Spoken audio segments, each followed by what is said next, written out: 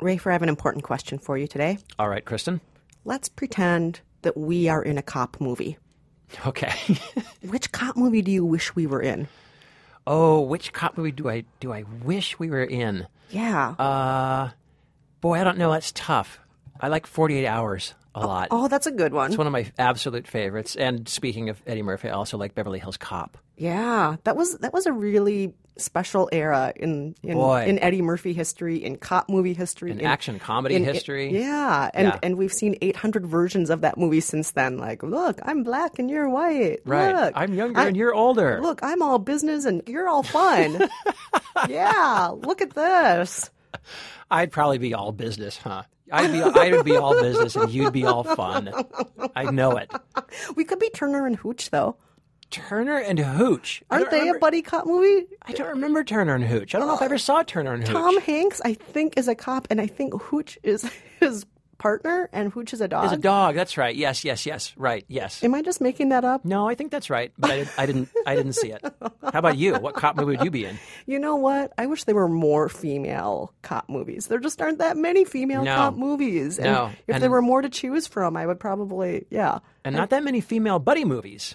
No. Actually, very few. Not that many, but that's changing this week. That's right. The Heat. Yeah. Melissa McCarthy, Sandra Bullock, buddy cop film. One's all business, one's all fun. Yeah. One's a little bit crazy. One's a little, and all that stuff. All that stuff. And we're going to talk about that movie today, as well as a couple of other movies that you may have heard of. But first, let's introduce ourselves. I'm Kristen Meinzer, producer for The Takeaway. And I'm Rafer Guzman, movie critic for Newsday, and this is Movie Date.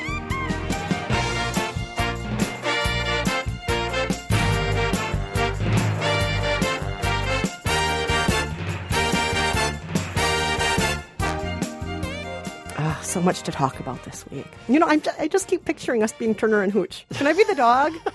I'll just slobber everywhere, and you can scratch me behind the ears, and then we'll go running after criminals together. Do they? Well, if I'm the human, then at least I get a love interest. Or maybe they both get a love interest. I don't know. I didn't see the movie. Oh, God. We'll have to see that and just, review that for no good reason sometime soon. It's an excellent idea, actually.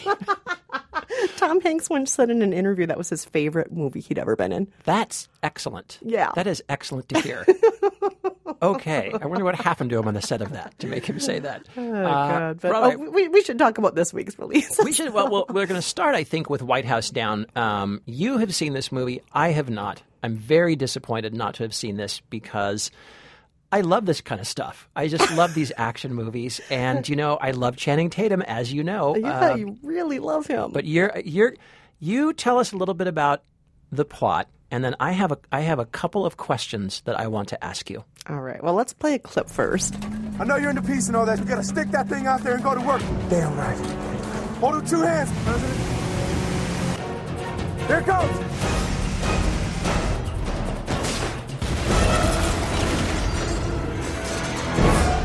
I lost the rocket launcher.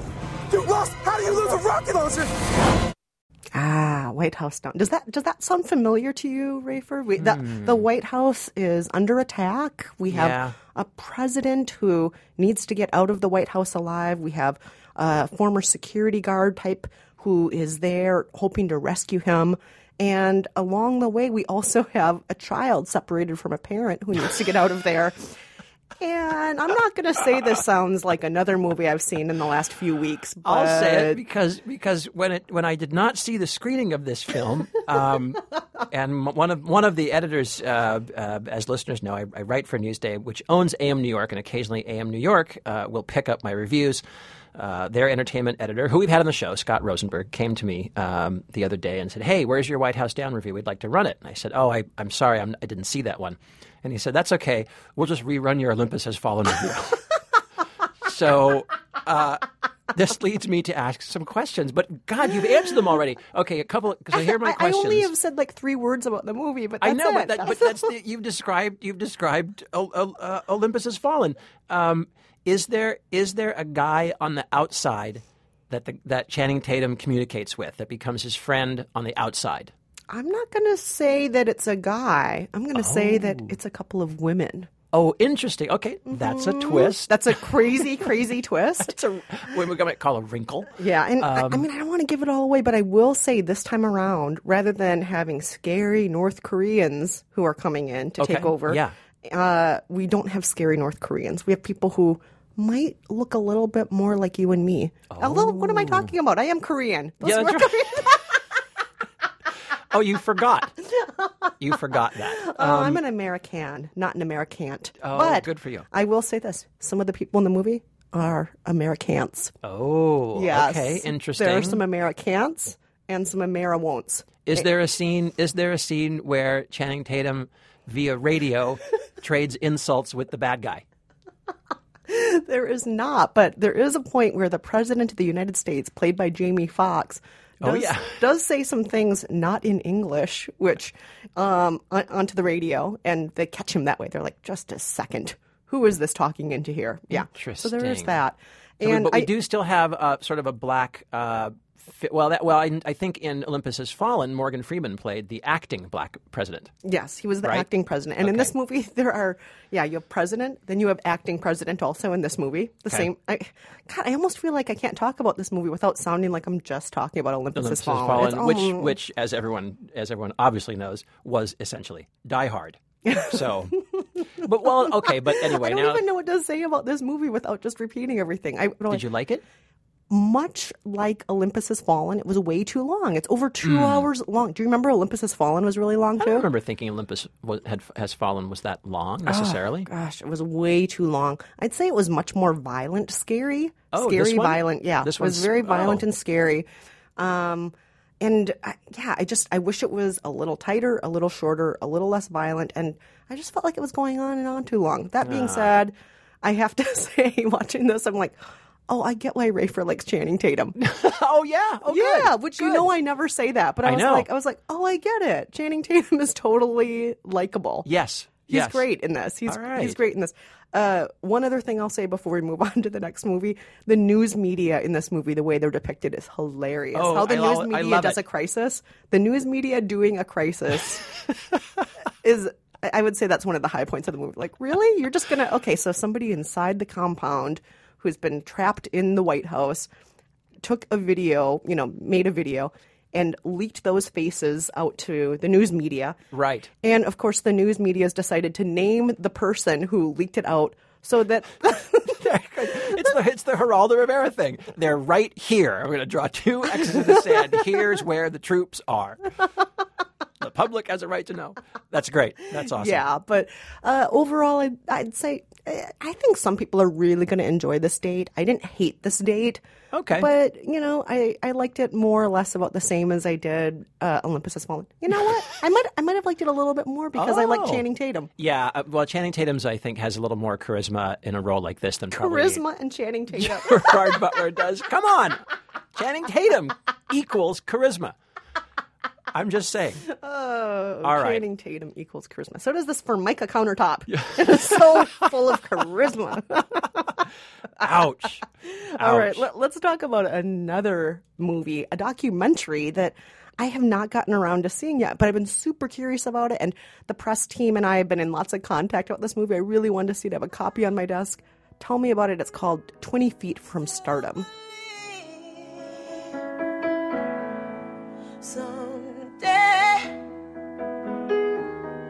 You'll come around. She's representational of what's happening with background singers at this point.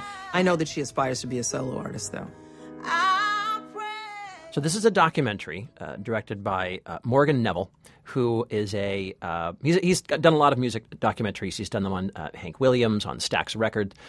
This is about backup singers, the people who are, back behind the star, in the background about 20 of the studio. feet away, maybe? About 20 feet away. I like the title a lot because it basically refers to this, as Bruce Springsteen talks about in the film, this very short but kind of uncrossable distance between you in the back at that sort of row of microphones, behind you're upstage and the spotlight is downstage. It's not far away, but 20 feet away, but you kind of, most often you can't get there. You can't cross over and become a star. And the movie is often about how difficult it is for these singers to get out into the spotlight. A lot of them have tried to have solo careers that didn't take off. Some of them, like, isn't Darlene Love one of them? Darlene Love is the Phil Spector Darlene Love. Yeah. She's the exception to the rule. But, but even she had, this horrible downturn in her career. She wound up cleaning houses in middle age. And then sometime, I think, in the 80s, staged this comeback, this really hard-won, tenacious comeback where she kind of climbed her way back into the spotlight and became known as a front woman in her own right. She's always on the David Letterman show. She's had a few albums out. She's done really well for herself. But most of them, look at backup singing. I think a lot of them tend to look at backup singing as this really wonderful thing they can do. They have a talent, they have a gift, they love to do it, they get real joy out of it, they take real pride in their work, and yet it's a trap because the more you're a backup singer, the less likely it is you're ever going to be a star. The more you do it, the more you're going to remain a backup singer. They talked to Tata Vega, who is this really flamboyant Motown singer who had a short solo career. Now she sings with Elton John. My favorite, and if you are any rock fan out there, is going to want to see this movie only because, if nothing, it's a great movie. I'd highly recommend it. But there's one scene that is worth the price of admission, and it is Mary Clayton, who sings Mary, Merry. Mary Clayton is the woman who sang backup on Gimme Shelter, the 1969 Rolling Stones song. Wow. And I'm not going to try to imitate her, but anyone knows that famous moment, that millisecond in the song where her voice splits in half when she's singing the rape murder chorus, and it is a spine-tingling moment just to listen to. And in this movie, they strip away the rest of the band. So you only have her isolated track, and all you can hear is her voice, and you see her listening to it, you see Mick Jagger listening to it, and I almost feel like this was probably the reason this movie got made, just to have. I almost feel like the rest of it is just an excuse to give it a 90-minute runtime so we can show this one extraordinary sequence. It's great. I like the movie a lot. I'm getting tingles. Oh, I can't. Sounds so good. You can't listen to that track without all the little goosebumps on your skin rising up. Anyway, it's a great movie, and I would really, really recommend it to anybody, to any pop and rock fan, and I think also to anyone who kind of, anyone who is a creative type, who is maybe not, feels like maybe they have not yet gotten their due, and is kind of wondering, what is it all worth? Why do I do this? And I feel like this movie kind of answers that question. So I would say a really, really good date. Oh, I want to go on that date. Yeah, I'm going to take myself on that date soon. You should. You should. It sounds great. Check it out. All right, so let's move on to the piece de resistance this week. the movie that everybody is talking about, The Heat. How long is this going to take? I don't know. Maybe 12 hours, hopefully less. I have to find out what drives him. We could just go in there and beat him with a phone book. No. For so many reasons, no. Okay, you just need to be patient, all right? It is crucial that you remain patient. It's also crucial that you stop wearing that stupid barrette. What is the problem with this? I mean, you have one on your head. Yeah, on top of my head like a normal person. What is the difference? Just move on. So that's Melissa McCarthy as a foul-mouthed, slovenly Boston cop named Shannon Mullins, and Sandra Bullock playing an uptight, goody-goody federal FBI agent. And they get together reluctantly to team up and catch a drug lord. They overcome their mutual loathing for each other and, of course, learn how to work together, become friends, and catch the bad guy. That's pretty much it.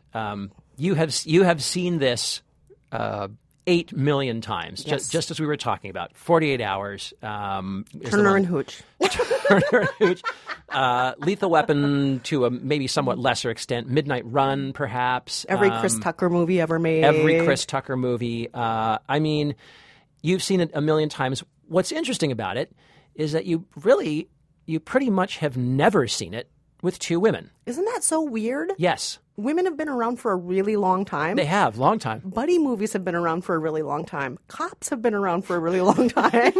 I know. It's so baffling to me. It is. It's so weird that we're in 2013 and this is, I think, the first female buddy cop movie I can think of. It's the first one I can think of, and I mean, it's almost the first female buddy film, not even cop. I mean, you and I were talking before doing this podcast about other female buddy films, and we couldn't really come up with anything that quite fits that bill. I mean, you do have Sisterhood of the Traveling Pants, and you do have, love that movie. Beaches. Thelma and Louise. Thelma and Louise. 9 to 5, but none of these are really quite. No, they're not quite. They're either teamwork movies or they're friendship movies, and maybe I'm drawing too fine a line, but they don't quite seem to count as buddy movies, but that is what this is. And I don't think this movie would have ever been made if it weren't for A, Bridesmaids, which was directed by Paul Feig, who also directs this one, and B, Melissa McCarthy. I can't really think of anyone else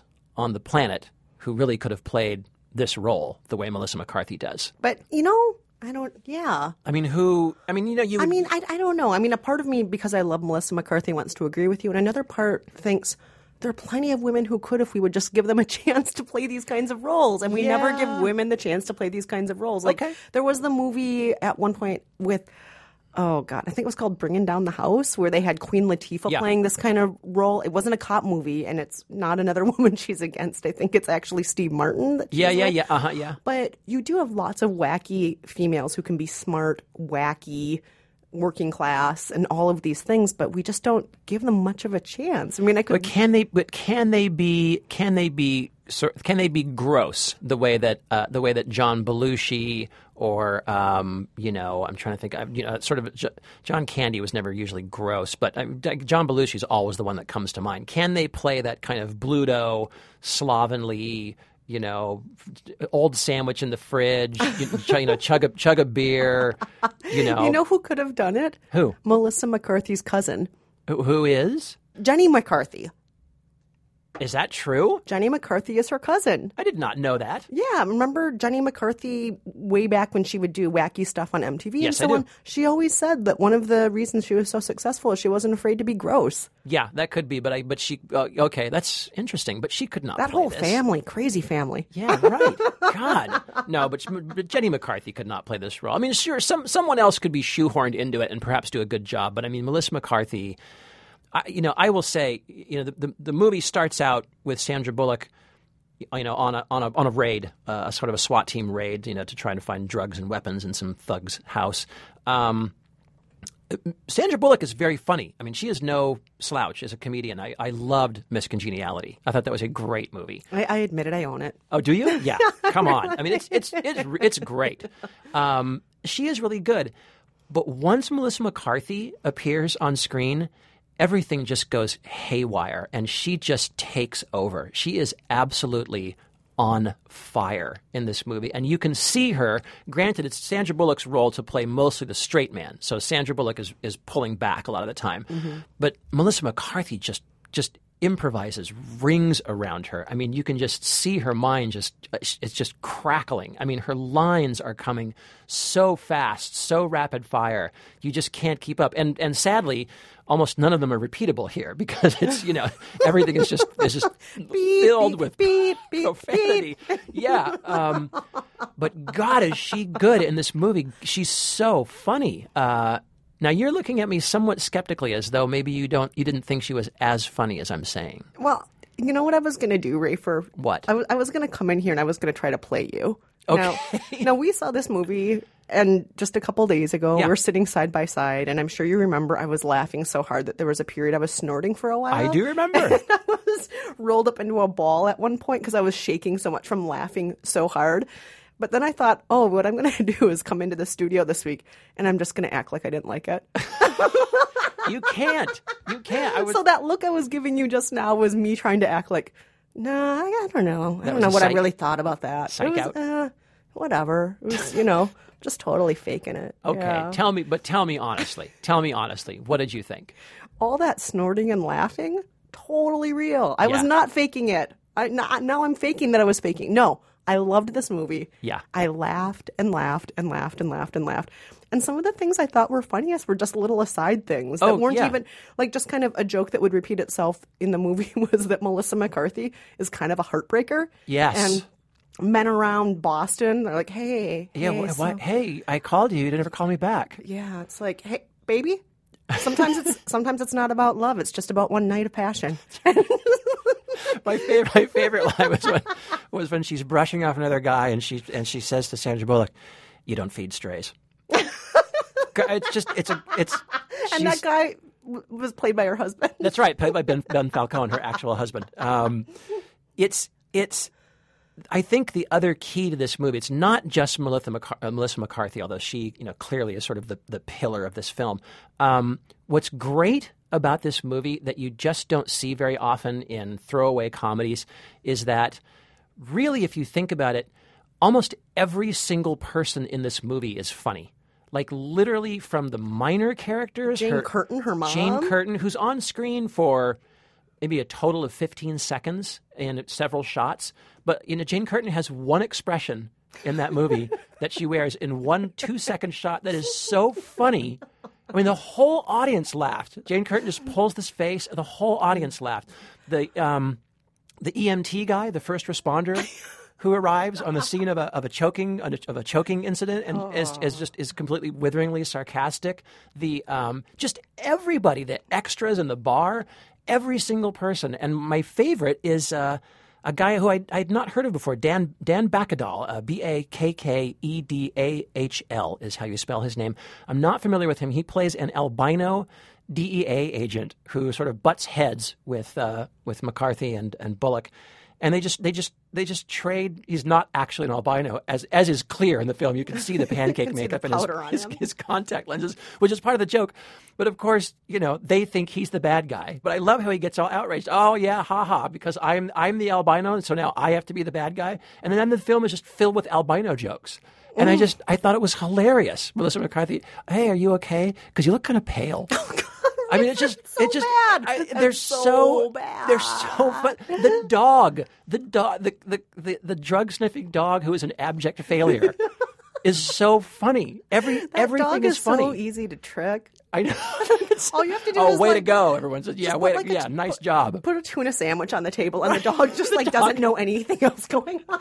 It's so funny. Everything is funny, and I think that's a real testament to obviously all the people in it, but also to Paul Feig, the director. I think he did a really great job. I mean, there's some great scenes in this movie. It's like there are times when it feels like the Marx Brothers. Everything's just crazy, anarchic. Like you feel like the whole cast is in on it. It's just great. And yet it has a heart, too. It's not just funny. It's got a big heart. It totally does, of course. I mean, and those two are great together. I thought they worked really well together. I would love a Heat sequel. Or a Heat series. You know me.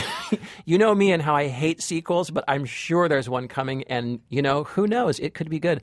I will say, I went out on a limb and I gave this 3.5 out of 4 stars. Oh wow! I thought it was just a fantastic comedy, and it reminded me. The movie makes 2 explicit references to foul play. One is the albino. If you're a fan of Foul Play, the Chevy Chase movie, you'll remember the albino from that film. But I mean, Foul Play, Silver Streak, Stir Crazy, Beverly Hills Cop, all those movies, Fletch. It just reminded me of all those great movies where you have a comedian who was really just owning that role and making that movie his, or in this case, hers. And I just loved it. I feel like it could go down as like a home video classic, like one of those kinds of movies that you just watch over and over and over. Oh, I would totally watch this over and over again. Yeah. I would totally watch it over and over again. And just thinking about it, I'm laughing again. I know. And I will say, I don't know if you noticed that one moment where maybe I cried a little bit too. Oh yeah, there's some great, and the script. Katie Dippold, I think, is the woman's name. She's a first-time writer, but I just felt like you could really feel at these moments that she had a love for all these action comedies, her, probably, I don't know how old she is, but probably from her past, or probably movies that she loved, like the ones I was mentioning. And she just wanted to find a way to female-ize it, not necessarily, make it mushy-gushy, and not necessarily make it a big feminist statement, although there are many guns pointed at men's crotches in this film. But she just wanted to find a way to make this a movie for women, and I think it just works wonderfully. But you said make a movie for women. Do you feel like this is a movie for women? Well, I guess what I meant was for two females, for two female actresses. Yeah. But yeah, I totally feel like it's a movie for women. I really feel like it's one of those few movies, even more so than Bridesmaids, because of course it's got the action element in it. It really feels like just a total both gender crowd pleaser. It's and I you'd recommend it to your male friends as well. Oh, I totally would. So would I. And I love the fact that it's rated R. I always want more rated R movies in theaters, and I love that it's rated R. I'm so sick of PG-13, and that's one of the things I love about this movie. So you and I agree. Great date. Great date. Outstanding Great date. I loved this date so much. Yeah. I loved this date. I have nothing else to say. Perfect date, actually. I'm Great so date. glad. I'm so glad. Great date. Yeah. Well, before we go, let's do our trivia question from last week and then this week's question. Yes. Okay. I'll do last week's trivia question, which was very simple. We'd been discussing World War Z, which we both liked. And it was based on a novel by an author named Max Brooks. We asked, who are his famous parents? Two very famous film industry parents. And here's the right answer. Hi, my name is Sabina Rogers. I'm calling from Washington, D.C. First, I just want to say I really enjoyed the podcast and enjoy hearing your thoughts on the different movies. It helps me figure out which ones I want to watch and don't. But I also wanted to call and give an answer to the quiz from this last podcast. The parents of Max Brooks, the author of World War Z, are Anne Bancroft and Mel Brooks. Awesome job. But I do have to say, is that Sabina Rogers? I didn't quite catch the name. It sounded like Sabina. I was also surprised to get this answer because, Sabina, I don't know how old you are, but you sound like you're about maybe 19. And so I was thinking, it's funny, I will mention quickly, we had another call in, a guy named Phil from Watertown, New York, who suggested, I think he was suggesting that you and I were too young to remember Young Frankenstein, the Mel Brooks masterpiece. He was talking about, he also got the answer right, and he was talking about how his mother pulled him out of fourth grade to go see Young Frankenstein. I just want to say, I've always been a Young Frankenstein fan. Yeah. I remember it. I don't think I saw it in theaters. I think it was television, but I was very young, and I've always loved that movie. Isn't that where you developed your crush on Terry Garr, who was Young Frankenstein? That may be. Well, that was the sexy Terry Garr. Yeah. Hole in the hay. Yes. We actually had a ton of right answers. So those are two of the people who had correct answers. We had lots of other people calling in. But we also had Peter writing in. Peter Rustin has written in a few times with the right answers. Peter, who lives in California. And he wrote in this week, some of us still prefer to communicate via writing as opposed to the self-aggrandizement inherent in leaving a voicemail. So to answer the trivia question, Max Brooks is the spawn of Mel Brooks and Mrs. Robinson herself, Anne Bancroft. So, Peter, there you go. Glorious moment. We're reading your email out loud, but we always love it when you call, though, too. Yeah, but Peter, we're not going to do it again. We're not going to do it again. You need to call in. You need to get over this and call in. I feel like you are the shy character in a teen movie. And this is kind of your thing, like where you can't call the girl. You can't call in on that line to movie date. And that's going to be the lesson that you have to learn by the end of the film, to call in. So I'm encouraging you to call in. Yeah, you can be just like Molly Ringwald in 16 Candles. You can do it. You can be Molly Ringwald in 16 Candles. That's right. I feel it. You can do it. You can do it. Well, before we go, let's give this week's trivia question in honor of female cops. Now, the big screen, almost no female cops. Not that many. Very few of them. But TV has always exploded with female cops. They're all over the place, all over TV. So we're asking a question this week in honor of those female cops on TV. Who is a famous actress who plays a female cop on TV? And this is the important part. She is the daughter of Jane Mansfield. I like this question. Yeah. You didn't know the answer to this one. I did not. Yeah. She is the daughter of Jane Mansfield. Tell us who this actress is and what role she plays on TV. She does play a female cop, and that's all we'll tell you. So if you know the answer, call us at 5717-MOVIES. Or you can log on to facebook.com/moviedatepodcast. But Rafer would prefer you not.